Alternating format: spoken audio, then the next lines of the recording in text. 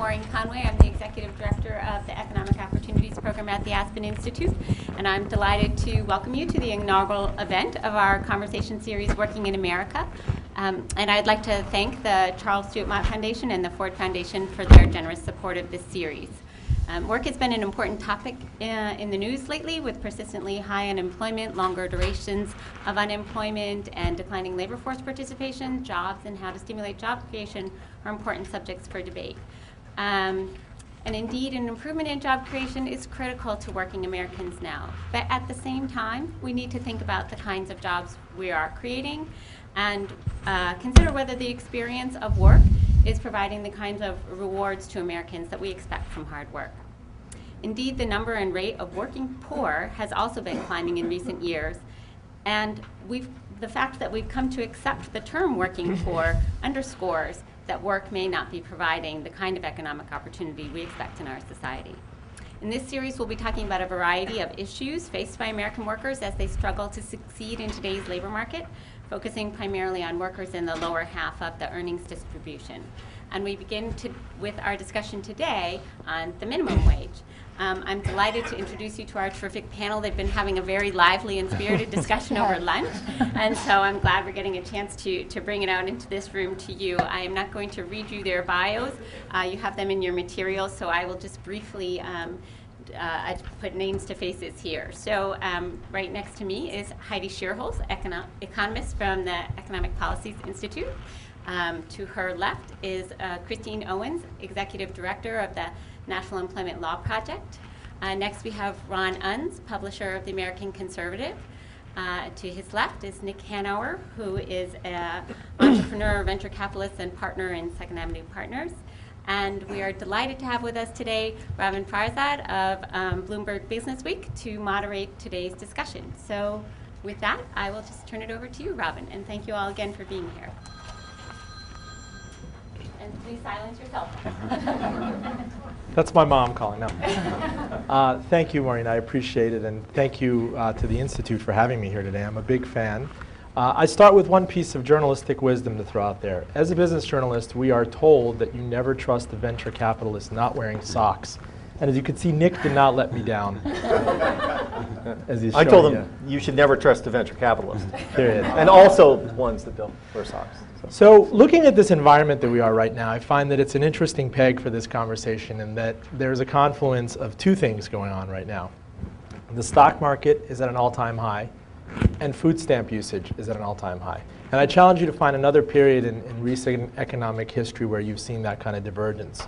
I think writ large that speaks to a lot of the themes that we're going to get at here today, that there are kind of two choruses going on in this economy right now. Corporate profits, as Nick mentioned in the meeting we just had, as a percentage of output in this country are at a half-century high.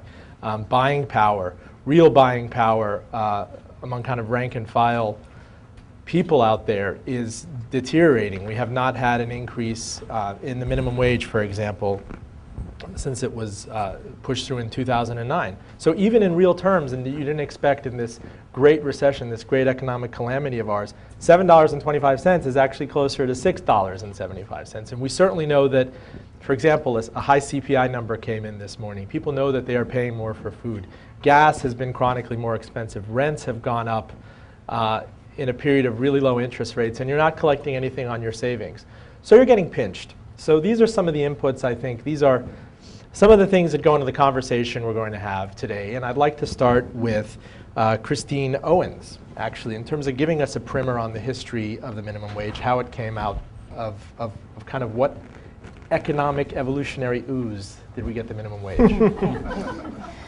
Well, the ooze that gave us the minimum wage was the Fair Labor Standards Act of 1938. And it was very much, it was a centerpiece of the New Deal.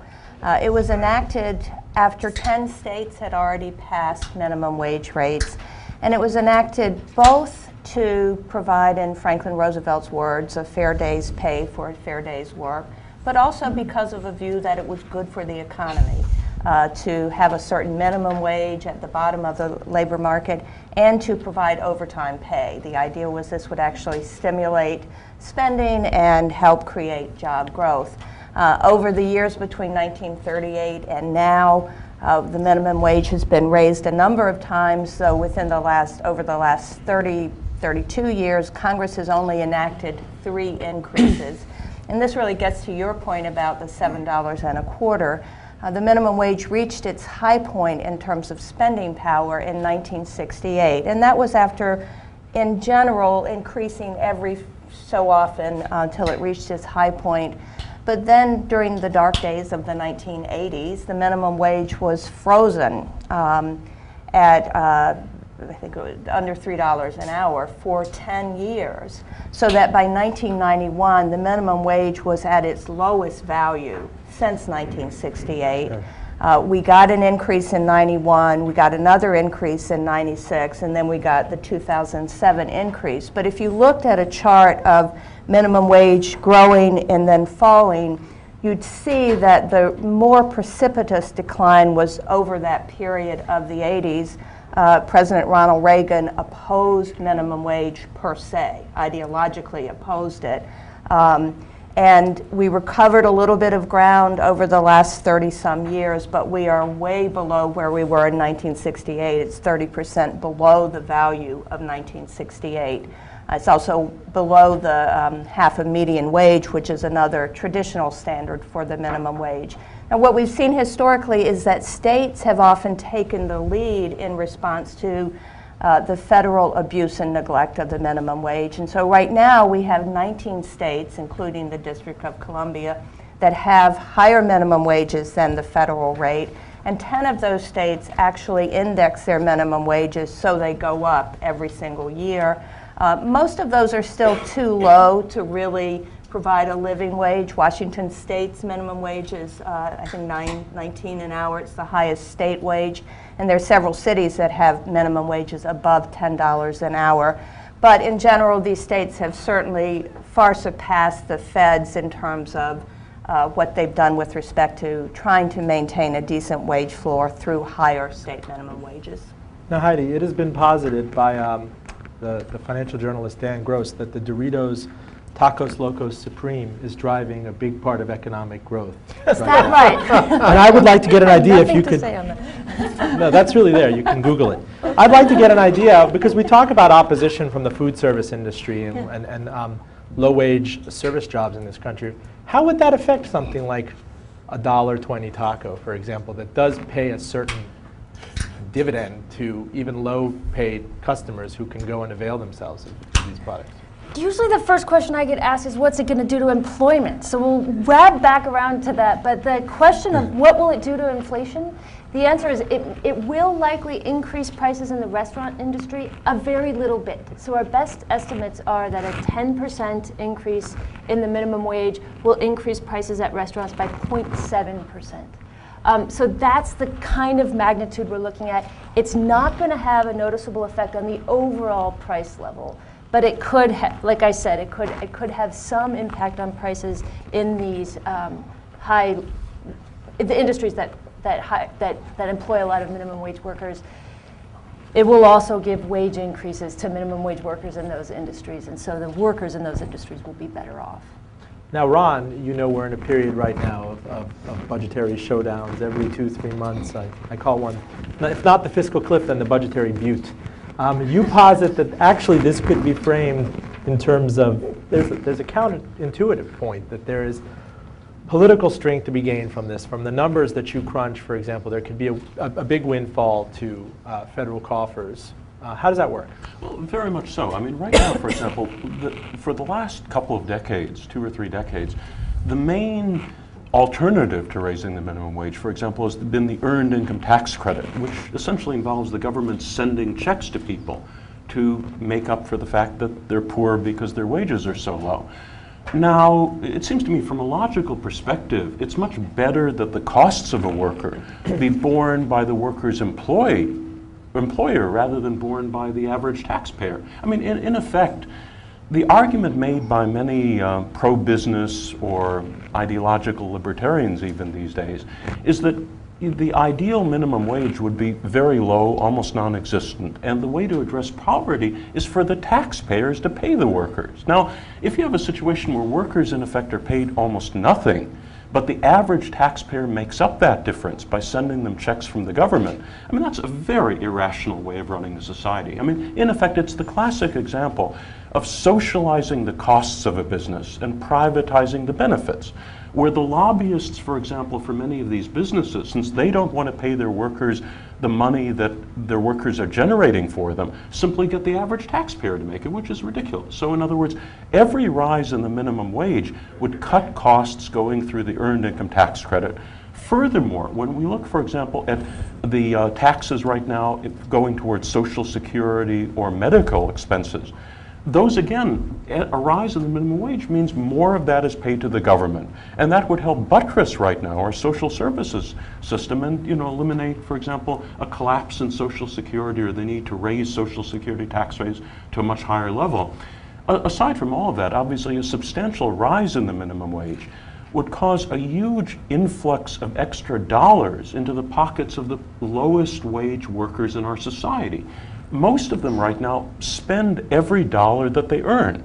So you would see a considerable fiscal multiplier effect. In effect, a rise in the minimum wage, a large rise in the minimum wage, is almost the same as a fiscal stimulus, except a fiscal stimulus that you'd have, I think, a much better chance of getting through Congress. And a fiscal stimulus, furthermore, that's not funded by the taxpayer, but funded by the employer of those workers. It's a private sector fiscal stimulus.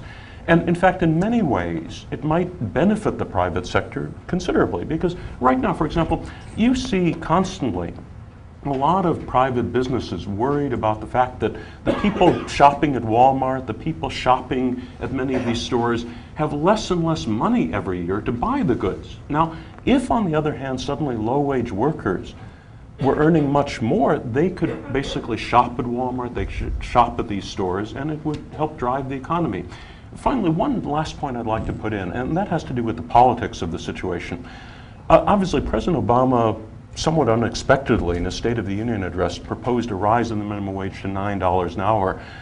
Personally, I think that'll have a very hard time getting through Congress, because the Republicans control the House. Republicans are ideologically opposed to any rise in the minimum wage, and I don't know if it'll get anywhere. On the other hand, a much larger proposed rise in the minimum wage, I think, would have a much better chance, counterintuitively, of getting through Congress for a very simple reason. When you're looking at $9 an hour, the only workers who would benefit would those making between $7.25 and $9 an hour. It's a relatively small slice of the lowest paid workers right now who are overwhelmingly Democratic when they bother to vote at all. If, on the other hand, you were talking about a much more dramatic rise to 10 or 12 or even more dollars an hour, we're talking about something that suddenly would impact, if you're talking $12 an hour, 40% of all the wage workers in America. Tens of millions of workers, including very large numbers of Republican workers, conservative workers, the people right now who vote for the Republican members of Congress. And they would probably pay much more attention to pressure from that sector than they would from the lowest wage Democratic workers. And also the dollars you're offering. If you're talking about a $9 wage increase, you're talking about basically, after you deduct the earned income tax credit and other clawbacks, you're talking about probably about $1,000 extra for those workers on average. If you're talking about $12 an hour, you're talking about $5,000 per worker, possibly $10,000 per couple. And those are the sorts of numbers that would really get people's attention. And they would stop listening to Rush Limbaugh and say, for $10,000 an hour, I don't care what Rush says, I'm going for it. Yeah. But Nick, there's an important thing we're missing out here. There's a reason why there's an opposition. Yes. There's a strong opposition to this. It's going well right now for Walmart. It's going well for Target. I mean, why mess with a good thing, they say? They say that we're in a position to provide. You look at our hundreds of thousands of employees domestically. Yes, we buy a lot from China. Why would you throw that monkey wrench into something that's going well for us, especially as we can turn around and sell $25 DVD players to anyone who walks into a Walmart? Yeah, so I think that we in this country for a very long time we've labored under a particular conception about how capitalist economies work, which has allowed us to confuse what's good narrowly for a certain group of capitalists and what's good broadly for capitalism. And while there is simply no doubt that for the shareholders of Walmart and the very senior executives, you know, a low and plummeting minimum wage is in the short term good for them, it's by no means good for the economy in a sustained way. And you know, this whole sort of framework of trickle-down economics, this idea that if you make the rich richer, if you make profits higher, that will generate jobs and shared prosperity, you know, which is accepted, by the way, on the right and left, is just false. If there was a shred of truth to the idea that the more profitable corporations got, the more jobs they'd create, or the better the economy would be, then today, for instance, given that profits are already 50-year high, we should be drowning in jobs. But Walmart, right? Walmart has said, will say, the executives in your presence, that we've been mercilessly pushing prices down, and yes, that's killed the mom and pop, but again, this dividend accrues to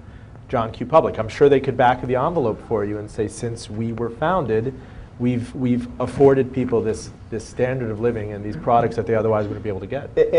But Robin, even Walmart is panicking about the destruction of the middle class today. You know, even in places like Walmart, people are discovering that the customers that they used to have are disappearing and becoming poorer and poorer. I mean, the problem is that economies, which are complex adaptive systems and are characterized by positive feedbacks, are either in virtuous cycles or death spirals. And we are currently in a death spiral of falling demand.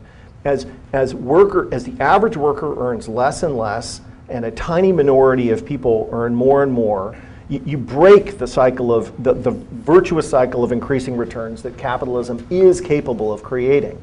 And the beauty of raising the minimum wage is that it dispenses with the very problematic competitive problems you have with, for instance, unionization, where one company is unionized and another isn't. So Walmart vociferously resists unionization, because if Walmart is unionized and they pay their workers $15, but other people don't, that's a terrible problem for them.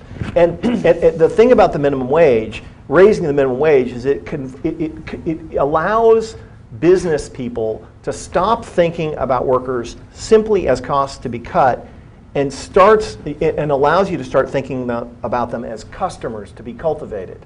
You know, the only thing that matters to businesses is customers. That's it.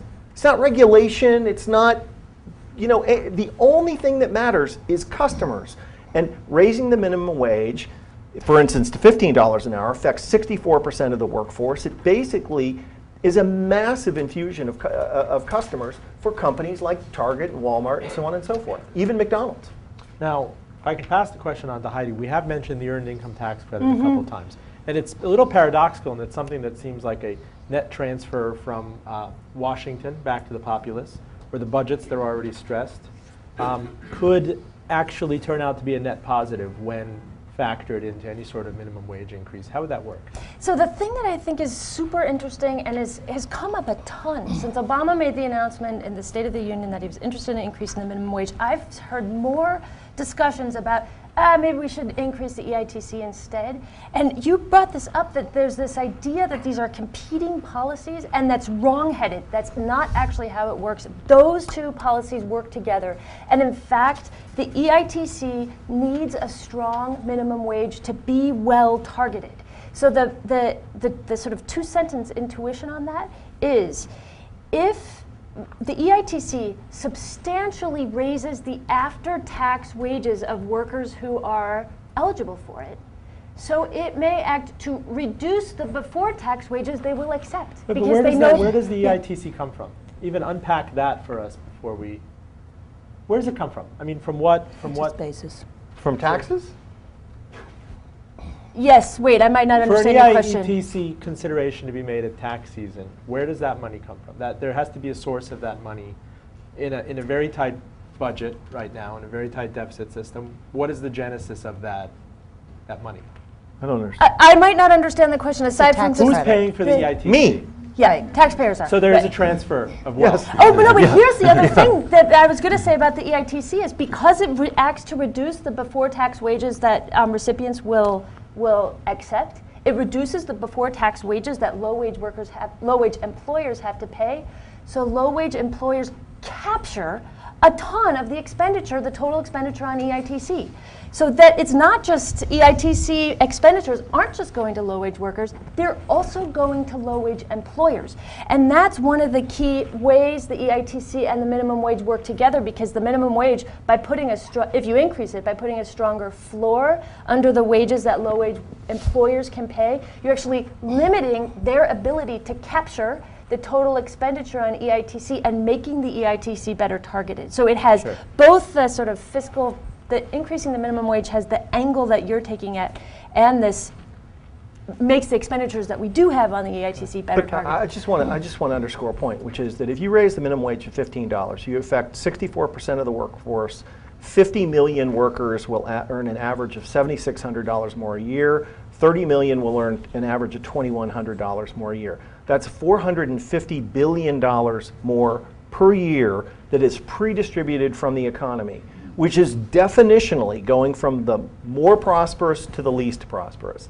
And just back of the envelope, theoretically, that's $450 billion that we don't have to spend on them to keep them out of poverty and out of cardboard boxes. And if you consider the fact that it's actually, no matter how efficient government is, there is some sort of friction to get $450 billion to them, it's probably a savings of $500 or $550 or $600 billion. What percent of annual government spending is $600 billion? What is that? I don't know. What is that? In round numbers. In round numbers. That's 4% of GDP.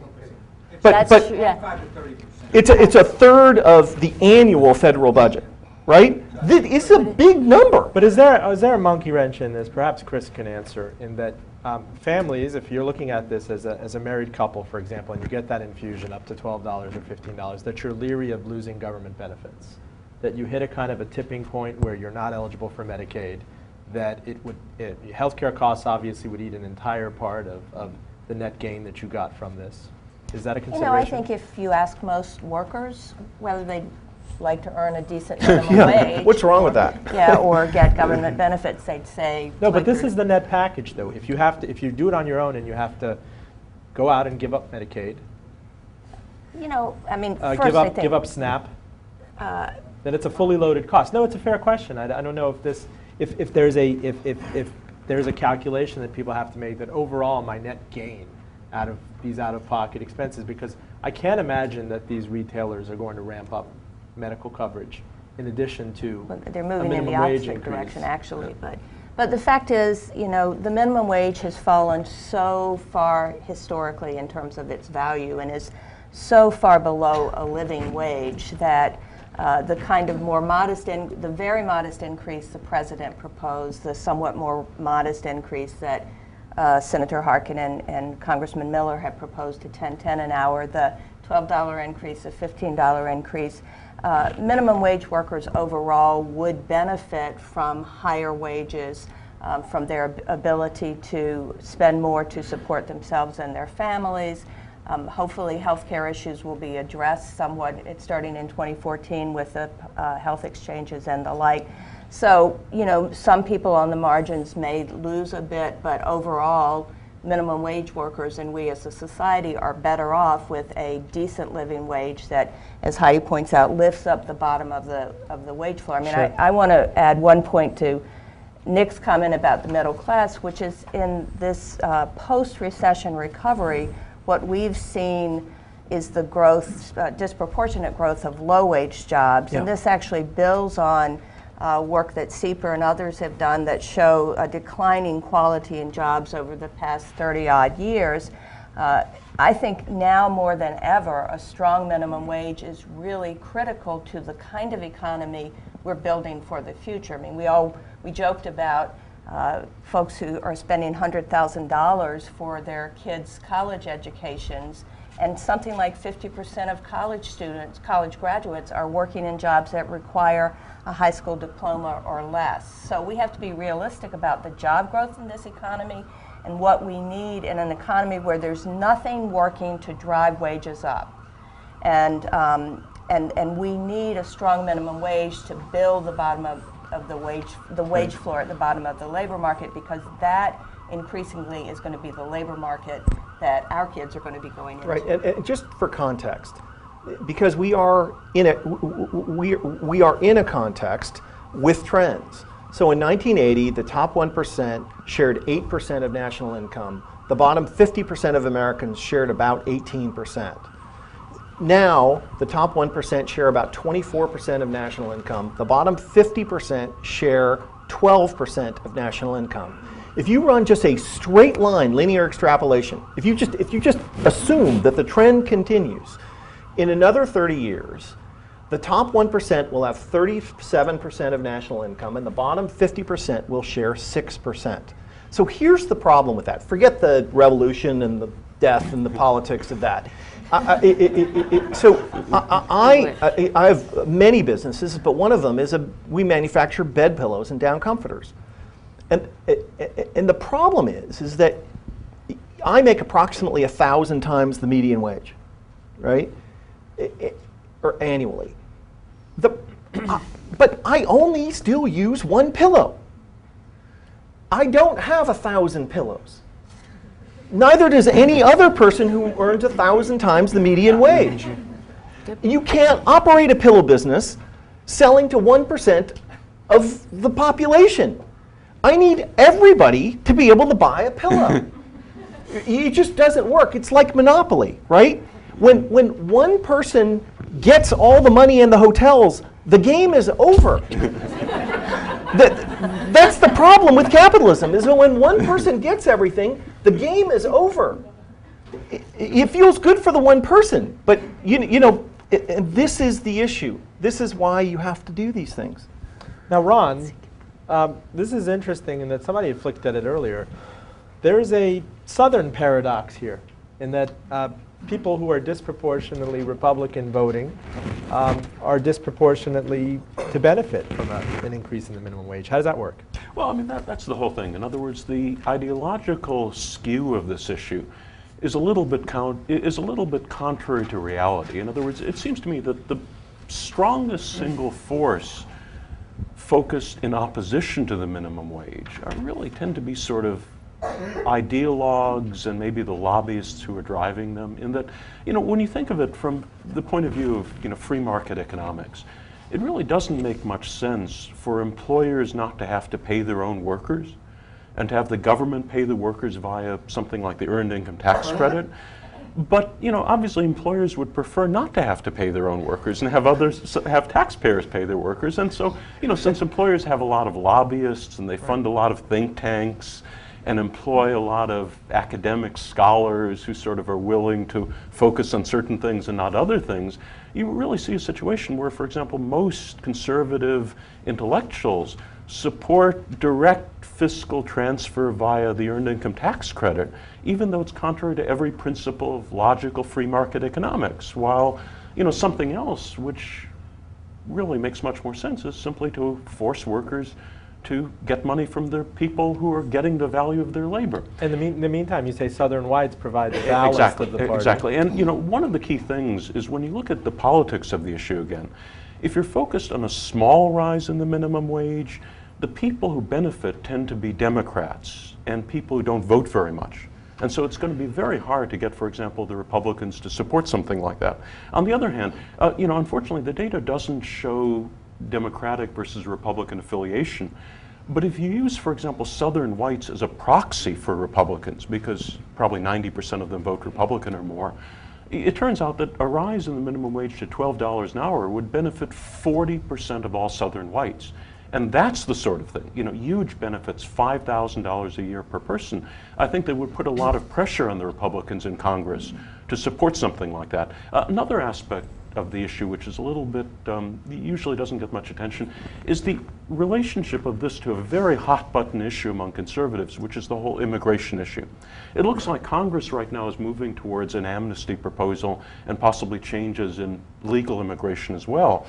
And I think some of those ideas make perfect sense, but I don't think they make any sense unless they're combined with a large increase in the minimum wage. For example, right now, a hugely disproportionate share of the current illegal immigrants in the United States are employed in the lowest wage sector of the society.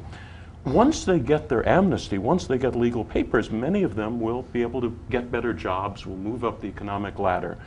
But if those jobs, if those very low-paid jobs still exist, if they're allowed to exist, that will simply cause a huge suction effect where a new generation of illegal immigrants will come to the United States. In other words, right, how if you have people who are making $8 an hour, and once they get legal papers, they can get a job that makes $10, $12, $13 an hour. But if the $8 an hour job still exists, then obviously that would provide incentives for another wave of illegal immigrants to arrive. And that's exactly what happened after the 1986 Immigration Reform Act. In other words, it legalized the existing illegal immigrants, but a new wave came in afterwards. Now, it seems to me that, you know, if you combine the current amnesty proposal with a large increase in the minimum wage, not only would the current low-wage workers benefit, but it would drive out of the economy those ultra-low-wage jobs, which tend to produce a vacuum effect for illegal immigrants. In other words,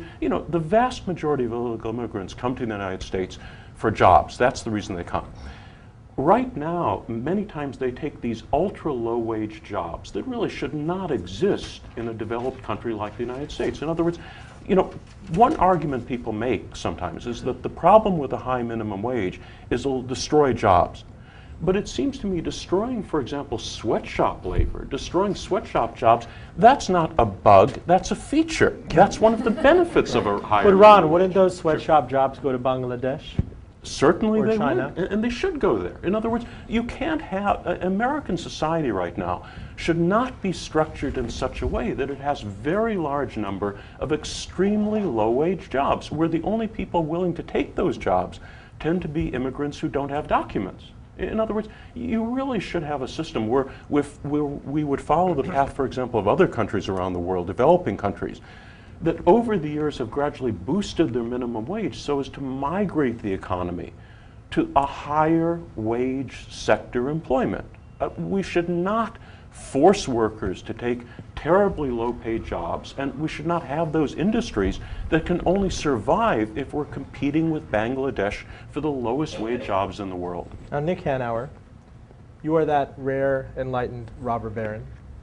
And as we said before, it's a few and far between example, but there are examples. Yeah. We mentioned Costco, Whole Foods. Costco, for example, has a very desirable job, has a backlog of people, pays people a living wage, has gotten press in the New York Times for it, paid out a fat special dividend to shareholders in December. That maybe you could have the Seattle best of company, both by the worlds. way. And it's a Seattle company.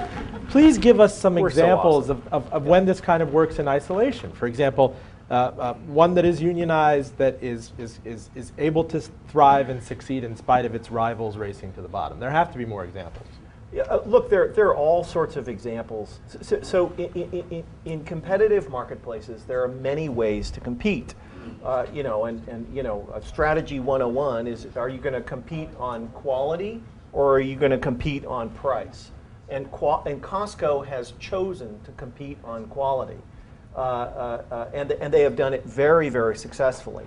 But just because, and I happen to know the guys that founded Costco very, very well, and they are extraordinary Yeah, human but how are they beings. doing that? Walmart has an analog to Costco and Sam's Club. It's just a different way to compete. Again,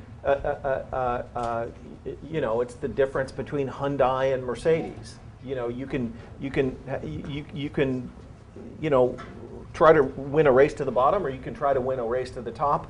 Both represent viable ways to compete in marketplaces. But I think the broader point is that just because you can point to an example of a successful enterprise that treats workers well doesn't mean that that example is going to force other people to do it, or is enough. It is all you need in a society to make sure that you don't end up in a race to the bottom. Sure. It takes more than that. Like, you know, like child labor. I mean, the Costco guys, Jim Senegal and Jeff Brotman, are not going to employ child labor, even if there were laws that, even if there were no laws to do it. But I guarantee you, there are plenty of people who would do it if they could. Heidi, expand this talk of values that we have in this system. Do we have those?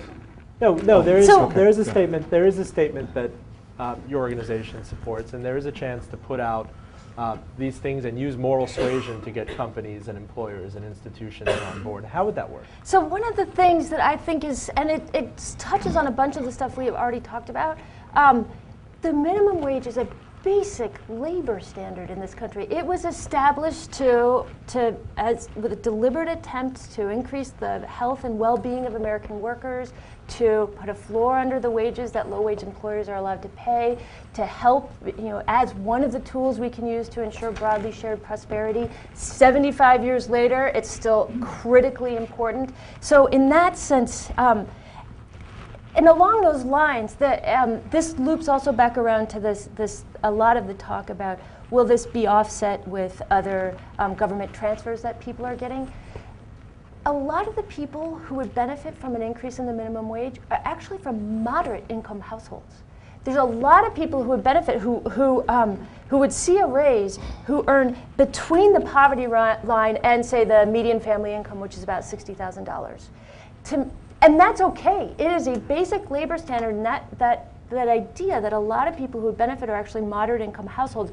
For me, it underscores that when these basic labor standards are allowed to erode, which is what has happened over the last 45 years with the minimum wage, it hurts not just low, but also moderate income households.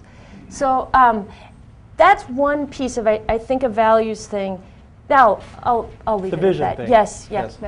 Now, Chris, I'm curious to see, for example, you don't see rioting in the streets about it. I'm not trying to be flip. People tend to perceive that there's a general equilibrium here. I can get my lo mein delivered for a certain price, and I can expect that prices are going to be relatively stable.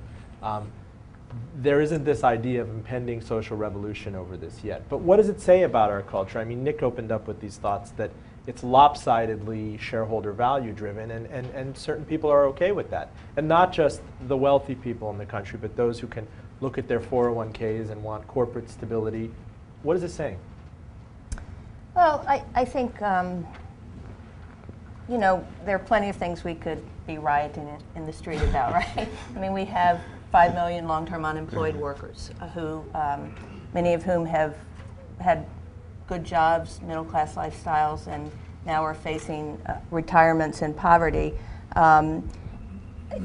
It is, to get back to one of your, I don't remember if I spoke to this or not, but the polling on the minimum wage is amazing. Last year, in 2012, 73% of Americans supported raising the minimum wage to $10 an hour. And every single demographic group except for Republican men, which I assume is largely white men, had majority support and more, and Republican men even supported at a fairly high level. So I think, Heidi's right, this is a core standard. It's almost, I've always felt like Americans think of the minimum wage almost like a constitutional right, in a way that they don't. And in fact, in a couple of states, minimum wage has actually become part of the Constitution, in a way that they don't about other things.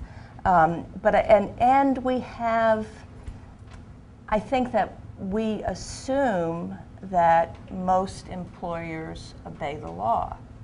And we don't realize that, for example, in surveys we've done, 25% of low-wage workers have been denied payment of the minimum wage, which is pretty phenomenal.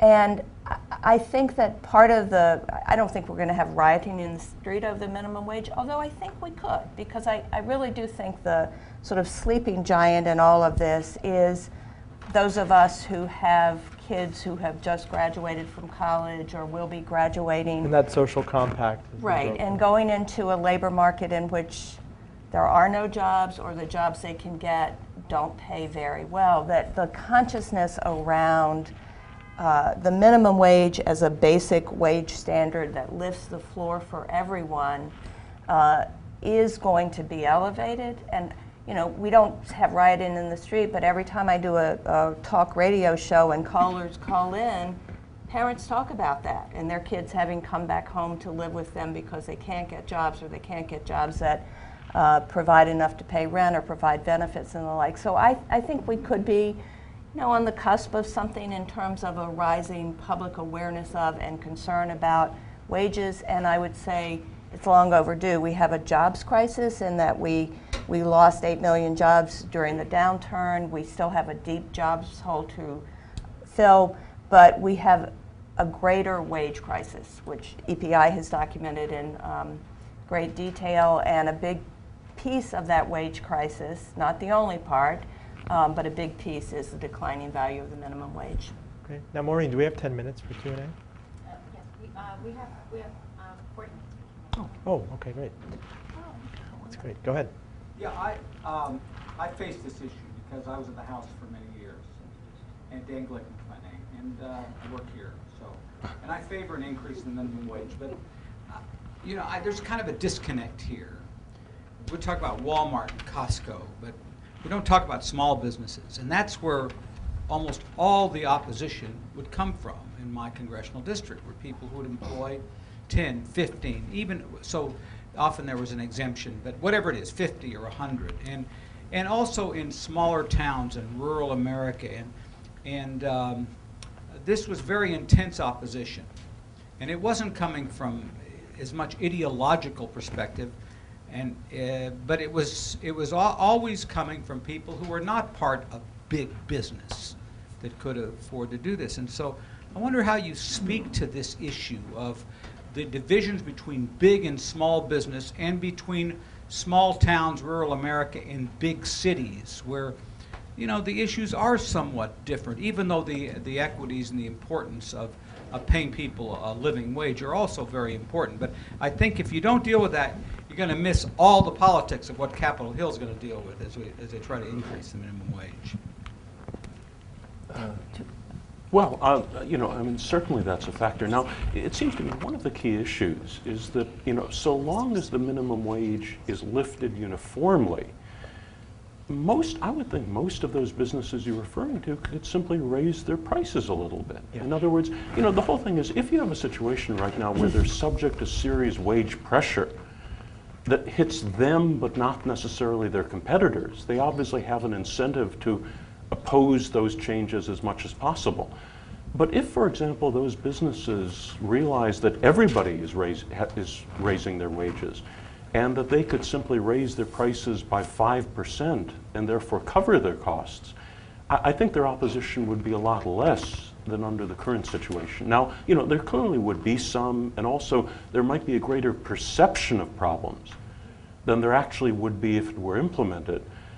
But I think, you know, in a sense, in a free market, you raise your wage, you raise your prices to cover your costs. Yeah, and if I could just pile on there a little bit. Again, we have a particular conception in this country about how economics works and what the origins of prosperity are in a capitalist economy. And that is that if you make the rich richer, the economy is better off. That's been the foundational story. The Ryan budget is an instantiation of that idea, right? You make the rich richer, and you make the poor poorer, right? Because that conception means that if the rich richer, the economy gets better. I don't know if and it's if that. the I poor don't know if get it's richer, that binary in fairness, though. If you this idea that there could be a rugged individualism, I know that's a lightning rod for some people, but it's not kind of you can go and eat cake. It's this idea that you start with a minimum wage, and that's a starting point for you. You certainly hear it in campaign stumping with even Southern Democrats, that it's incumbent upon you to then pull yourself out of that. As fair or unfair as that is to say. No. But there's an underlying conception about what makes an economy go.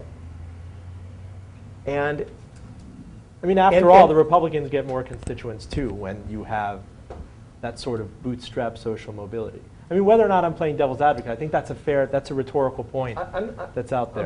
I'm trying to.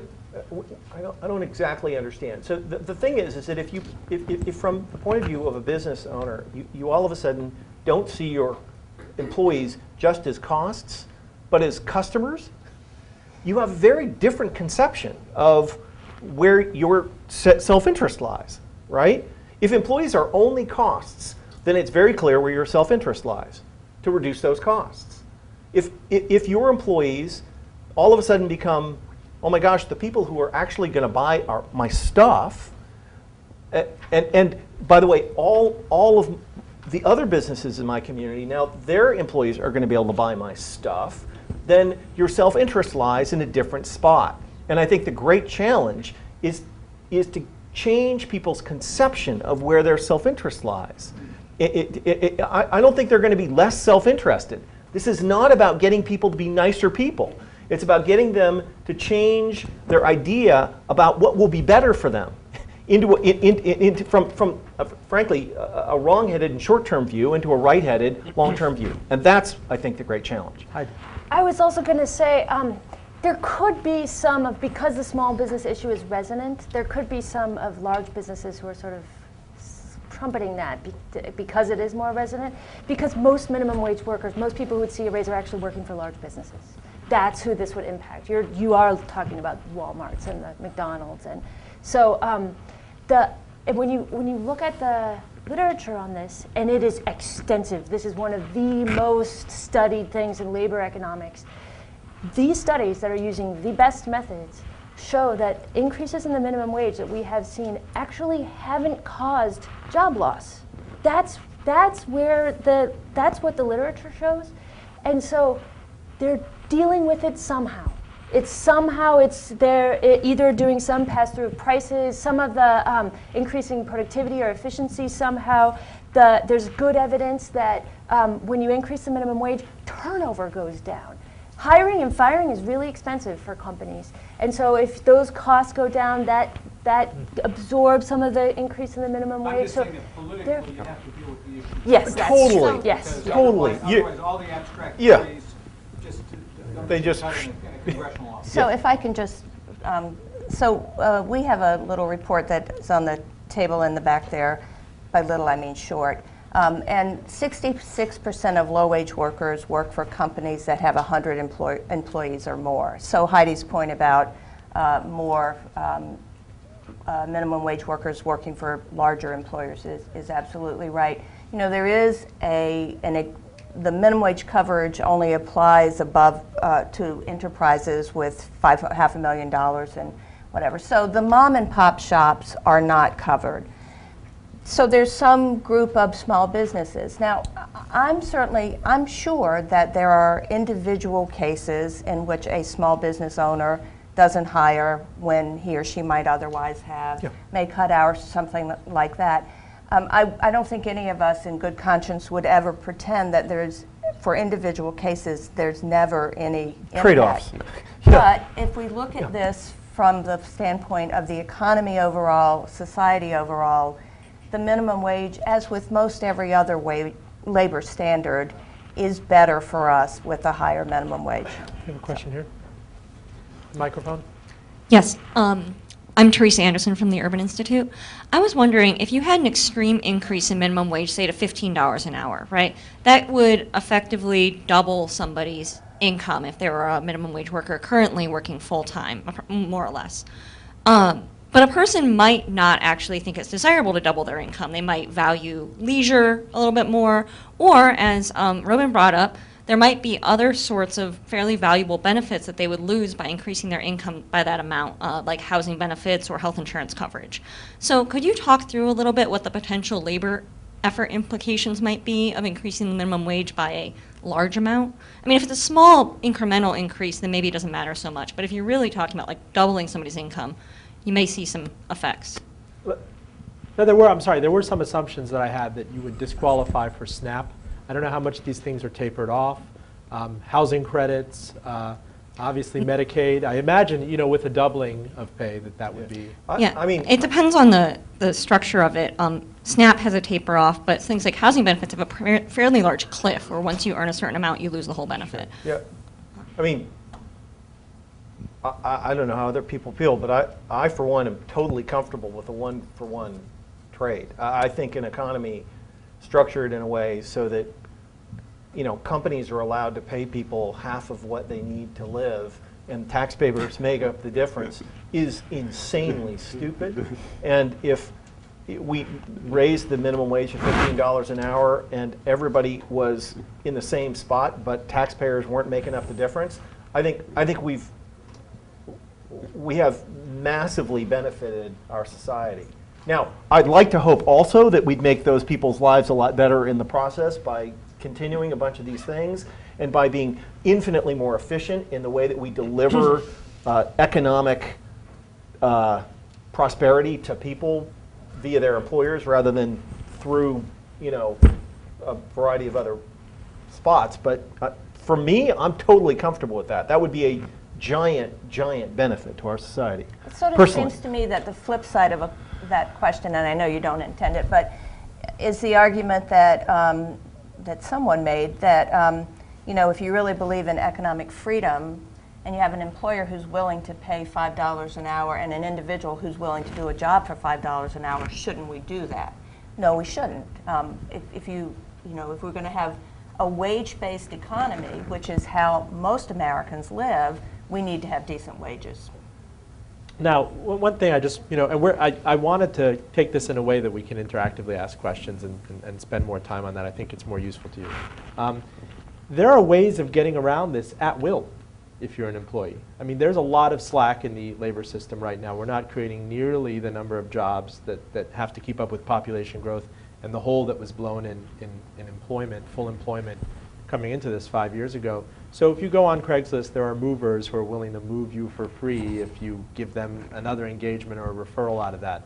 There are people who are willing to accept the minimum wage and work long hours, maybe off the books. That is part and parcel of a system where we're far away from full employment. How do you see this juxtaposing with an increase in the minimum wage? Suppose it pushes through, $9 an hour. There's still so much slack in the system that could undermine that. So the literature on the effect of increases in the minimum wage on employment suggests that it's not different when the unemployment rate is very high. That you also do not see a negative impact on employment when you are in a very slack labor market like we're in right now.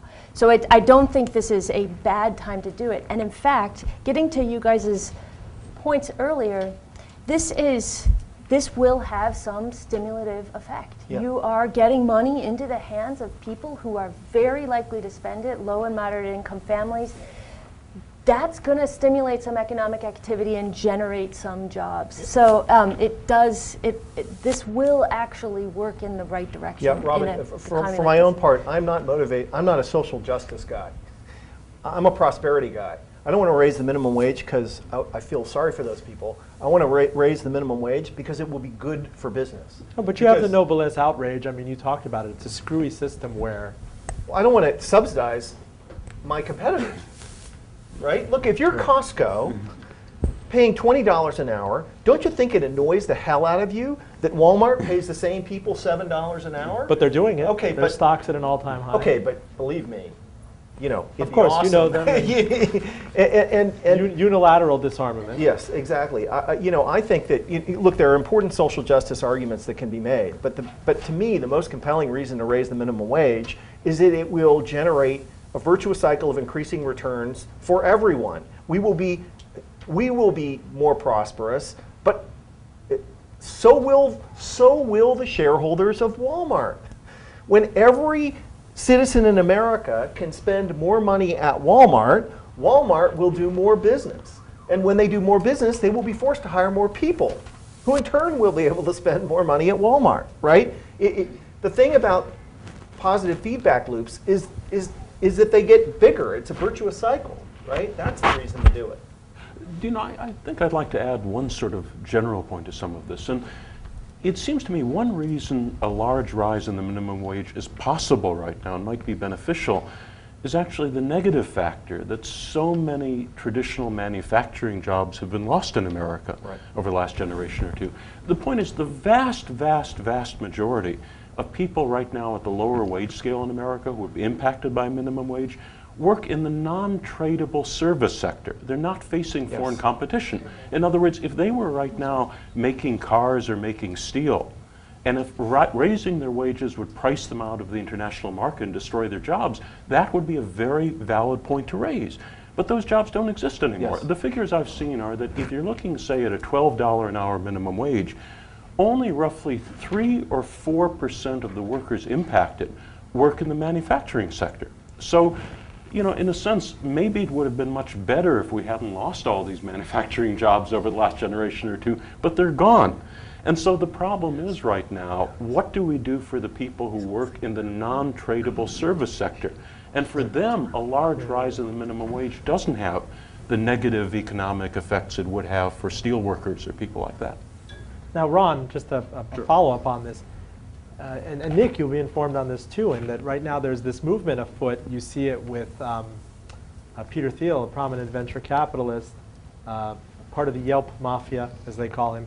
There's this movement afoot. Heidi, you know, you mentioned this as well, with disaffection toward college right now, to skip college altogether. That you're not getting a return on that investment. That we are telling people that you need to avoid this $7.25 an hour purgatory by plowing $100,000 into a college education. What's going on? That's a very good point, and that's actually, you know, a point I think it's important to focus on. One of the problems right now is, you know, leaving aside, I think Peter Thiel is talking more about very high-end individuals who become great entrepreneurs and change the world by skipping college. I mean, that's obviously one category, but it's a fairly small category. What we're talking about right now is that the vast majority of people who go to college, in many cases, are getting degrees in areas like business studies, which, you know, is not what people think of as a traditional college education. They're basically going to college in many cases because they think it's the only way they can avoid permanent poverty. Poverty at minimum wage or barely above minimum wage. Now, you know, again, I come from an academic background. I think it's wonderful for people to go to college, you know, if they want to go into a field like engineering or French literature or theoretical physics, or, you know, either something that will raise their interest and involvement in academic fields, or give them a very practical set of skills like building buildings or designing things. But I don't think it's such a good thing for people to take on tens of thousands of dollars in debt to get, for example, a college degree in business, simply so they can get a job that pays $9 an hour rather than a job that pays $7.25 an hour. But yet the stats in this deep recession show that you are far more immune to some of the ravages of what just happened if you do have that college degree. Exactly, but the reason for that is simply that it's a competitive marketplace, and if you have a college degree and somebody else doesn't, and there's only one job available, people will say, well, the guy with a college degree, even if it has nothing to do with the job I'm giving him, is probably more reliable, he's probably smarter, there are probably all those beneficial characteristics. If the minimum wage were a lot higher, something like $12 an hour or above that, a lot of the people right now who feel compelled to get a college degree wouldn't think it was as necessary. And, you know, since many of the college degrees they're getting have nothing to do with their eventual job, it's probably much more efficient for society if they get a job that immediately that pays them a reasonable living wage, rather than a situation where they're forced to take tens of thousands of dollars of debt simply to get the same Ron, sort of job. Sorry, before we take another question. Suppose that minimum wage is bracketed higher, it is ratcheted higher, $12. Where are these jobs? In your mind's eye, what is the median job? Is it a food service job? Is it a grocery stocking job? Is it one in retail? Because concomitant to this is you don't have a tradition here of technical training or vocational schools as another route. Exactly, but I mean, that's the whole thing. Those jobs you're talking about would be the same jobs. It's just that the wages of those jobs would be increased, and the prices the companies charge for the services they're providing. But the desirability of that from a prospective college matriculant, thinking, well, if I don't go that route, yes, I don't blow the 100K, but do I want to work in a retail setting? Well, I mean, don't, you know, I don't want to, you know, I'm sure other people would want to get in on this, but on that particular point, you know, traditionally, for example, people in America did not go to college if they planned to get a well-paying job in a factory or a traditional working-class wages. In other words, most people, to be honest, are oriented more towards getting a good, reasonable income, a living wage, rather than to spending 4 years in college studying business so they can get the same sort of job. I'm not saying no people would go to college, but I'm saying a lot of the people right now being forced to go to college to avoid poverty would prefer going straight from high school to a job as a food service worker or as a retail sales clerk if they were paid a reasonable wage to do those jobs. I just want to use one example. I'm not sure if anybody has ever traveled to Australia, but I've been several times. And my favorite thing about being in Australia is even the bus drivers feel completely politically and economically enfranchised.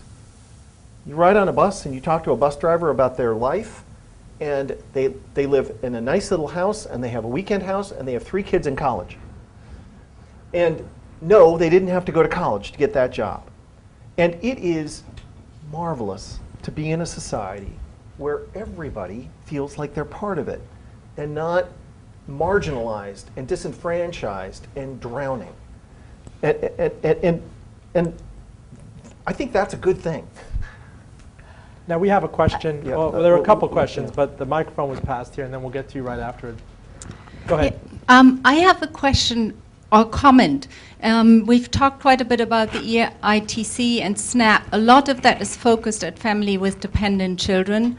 And there are a lot of people now who no longer have dependent children or never had, who are poor or approaching poverty or in retirement.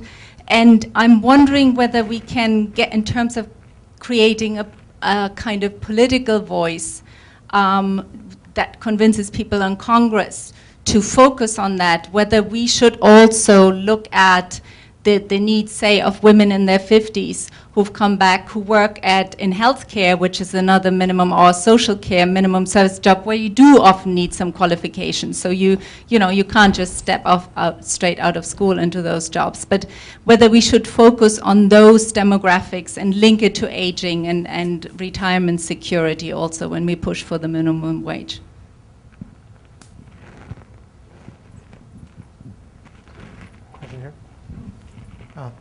Thanks. My name is Larry Michelle with the Economic Policy Institute. I just want to comment on the college minimum wage thing, because I've worked a lot on both of those things. And I think we shouldn't get trapped in the either-or kind of thing. I mean, the point is that a third of the workforce now has a college degree or more. And in any foreseeable future in the next 10 years, that's not going to be 50, 60, 70%, right? And there's no jobs for college grads that involve half the jobs. It's pretty clear that even college grads aren't doing well. Low-wage workers aren't doing well. In fact, it's pretty clear that hardly anybody is doing well. So it seems, well, except for that top 1%, the top 0.1%, even better, which is probably where you are, and which is fine. Congratulations. But the point is, we need better jobs, and I think this is what Chris was saying. We need better jobs at every level of occupation, every level of skill and education, and we need more jobs, period. Because we won't get better wages and quality jobs for anybody unless we get rid of this persistently high unemployment, which is crazy. And I got to congratulate Ron, I guess a conservative who uses a Keynesian multiplier. That's a wonderful thing. I was going to ask you what you drank before you came in. Just got to, the joke among economists is that well, it wasn't until this period, the definition of a Keynesian is a Republican in a recession. Because when they're in power, they always use Keynesian policy to get out of a recession. But I guess Did everybody notice it's a tad Orwellian? It says Ron Unz, publisher of the American Conservative. I had to kind of double take. So I want to pick up on something Nick said, and it also relates to job quality. You know, the middle class jobs, manufacturing jobs that sort of built the economy, post-World War II economy, were not inherently great jobs. They were dirty, they were dangerous. A lot of people who had those jobs didn't have a lot of education. They weren't highly skilled. It was unions that made them great jobs. It was a strong regulatory floor by the federal government. And that's what converted those jobs into good jobs. If you go to a city like Las Vegas, it may not be as true now as it was 10, 15 years ago, but you had maids and housekeepers who were sending their kids to college, who were living middle-class lifestyles, who had training and advancement opportunities because there was such a strong labor movement in Las Vegas that it really was able to transform those jobs into good jobs. There's no reason that home care work shouldn't be skilled, good work. There's no reason, you know, if Saru Jayaraman were here talking about restaurant workers. Many restaurant workers want those to be their careers. Yes. These can be good jobs. Yes. We think of them as not being good jobs Because we pay so little. Because they're we pay so low-paid. little That's and we right. treat them as lousy jobs. Yeah. There's nothing inherent to those jobs Yeah. that makes them lousy jobs. So I own a manufacturing company, and the thing is that we labor under this illusion that the high-paying jobs that left the country, these manufacturing jobs, were somehow unbelievably high-skilled work, and that being a barista at Starbucks is profoundly different. It's not. A good barista at Starbucks is every bit as skilled as earning $20,000 a year as a production worker at GM who was earning $65,000. But The twice is pierced. You must. Yes, exactly. True. But the only difference is power, right? The ability to negotiate a fair wage. And the simple facts are that Starbucks could increase the salaries of all of their workers by 25%, earn a third less EBITDA, their profits would go down a third, and everybody's happy, right? Starbucks is still a massively profitable company. The workers have gone from poor to middle class, and we have a high-functioning society. Wait, before we go on, and you can work your answer into Will this, do. I feel like, and there must be an impression, unless it's just me, that a lot of this conversation is in the theoretical and the ideal, where we're in this town where real politic is what determines it. And imagine if you're in Eric Cantor's office, or you get that minute with the 5 most powerful people on either side of the aisle.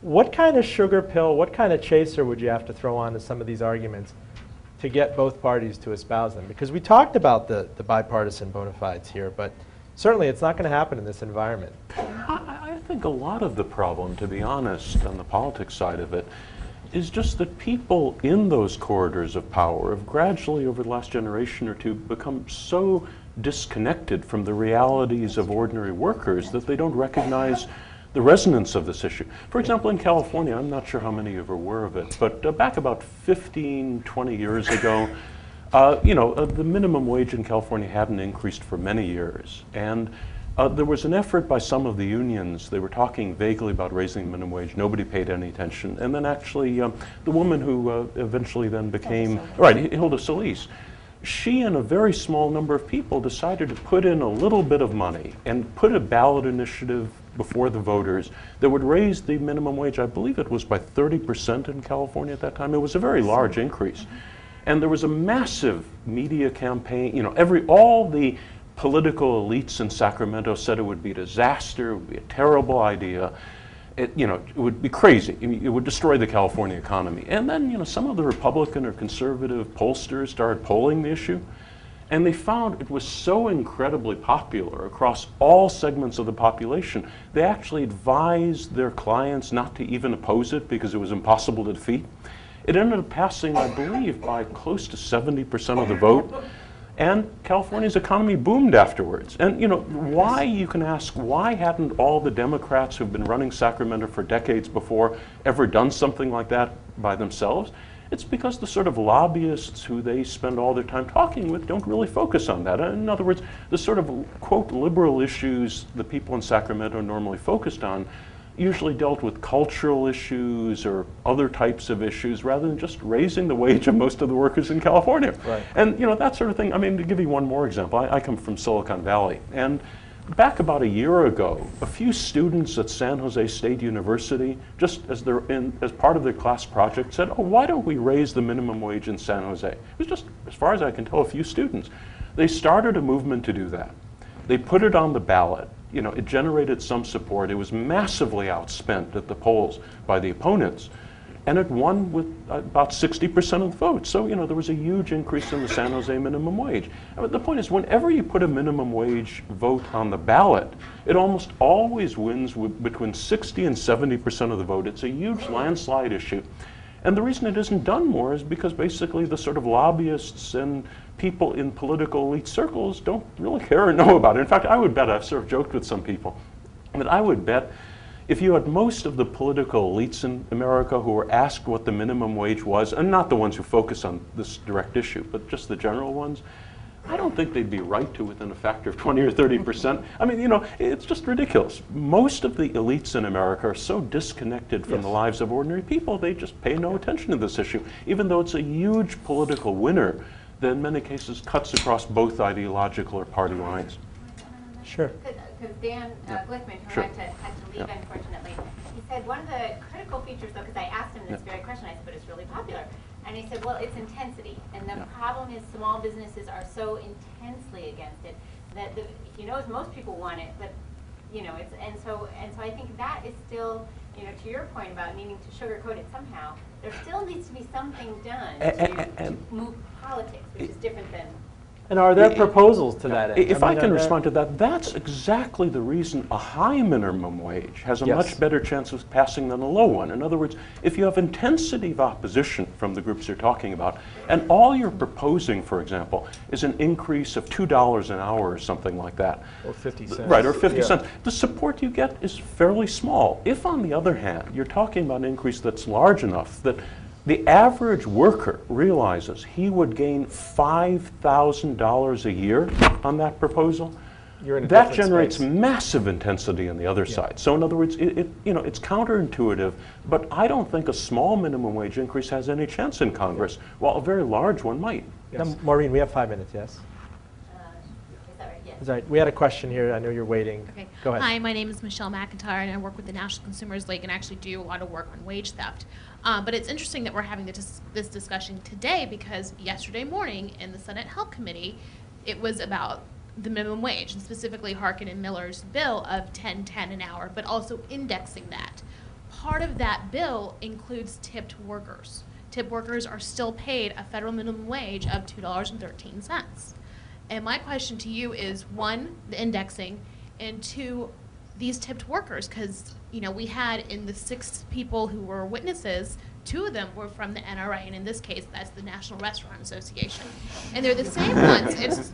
I mean, NRA has a lot of different things going on with it, but this is the same group that was headed by Herman Cain back in the 90s, and that back in the 80s and the 90s, they were able to lobby Congress that every time that there was an increase to the minimum wage, the tip minimum wage stayed the same. So it's been there for over 20 plus years at $2.13. What can we do about that? And if you're talking about moving everybody to $15 an hour, are you also including those tip minimum wage workers? I have no idea. Yeah, the Harkin-Miller legislation would raise tip workers' minimum wage to 70% of the minimum wage, and then it would also be indexed and would continue to go up whenever the minimum wage went up. And a number of states actually have a more generous tipped worker guarantee or no tipped worker wage at all. I think Washington State may not have any at all. California doesn't. It's really interesting because it largely affects restaurant employees. Most of them are women. Poverty is 3 times higher among restaurant employees than among any other group, and a lot of people who make their living serving food qualify for food stamps. I have a question over here. Well, actually, I have a comment. I'm Stephanie Powers at the Council on Foundations. And it occurs to me, I just had a big aha moment. Wouldn't this situation, this raising the minimum wage, I mean a lot, which I had never really considered, so I appreciate this conversation today tremendously. Wouldn't that help the Republicans with their big problem in 2014, and that is how they're going to get the Latino and the Hispanic vote in 2014? And shouldn't one of you guys who are sitting to the right here take that message up there, because the ladies to the left don't have a chance when they get up there?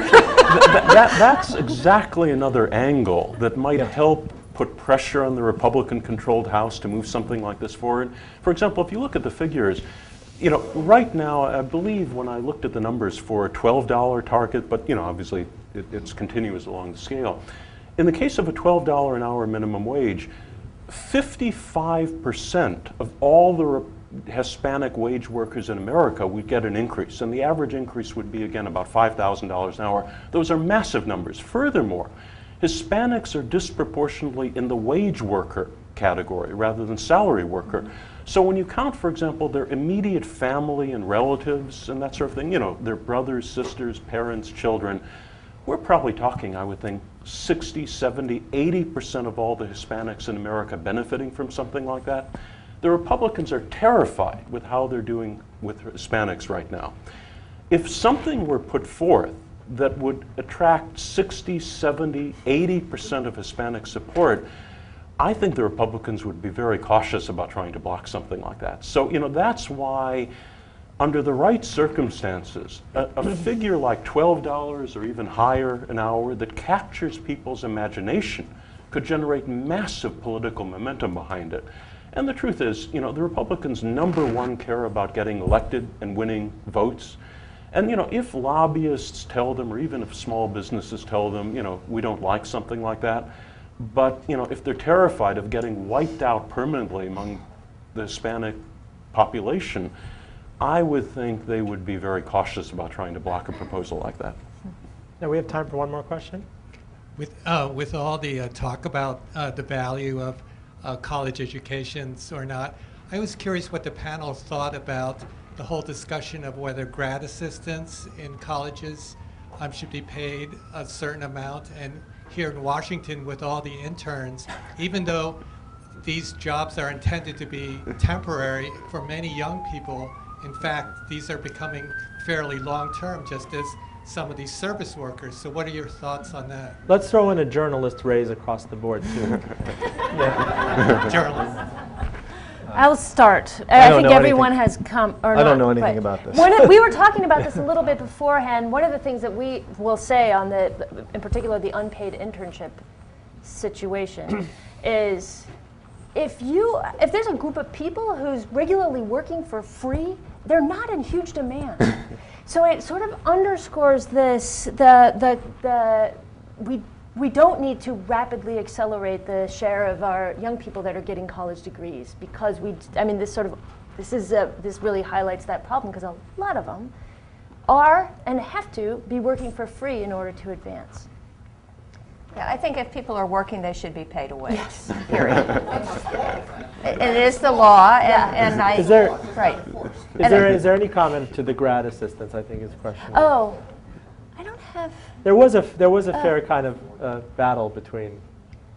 Well, that had to do with and- organizing, right? Right. Again, I think if they're employees, which I think many of them are, they should be able to organize into unions. Yeah, but I'm willing to stipulate that a $15 minimum wage could have some carve-outs for teenagers and, I don't know what else. I mean, there have to be some reasonable accommodations you can make for a complex economy. But, the point remains the same, that, you could restructure the economy and the society in one fell swoop in this very simple way. I thank all of you for a really thoughtful conversation. Great question.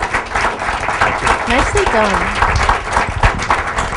I just want to thank you all for coming and participating, and you'll hear more from us about future events. Thanks again. Good source. You're going to be a great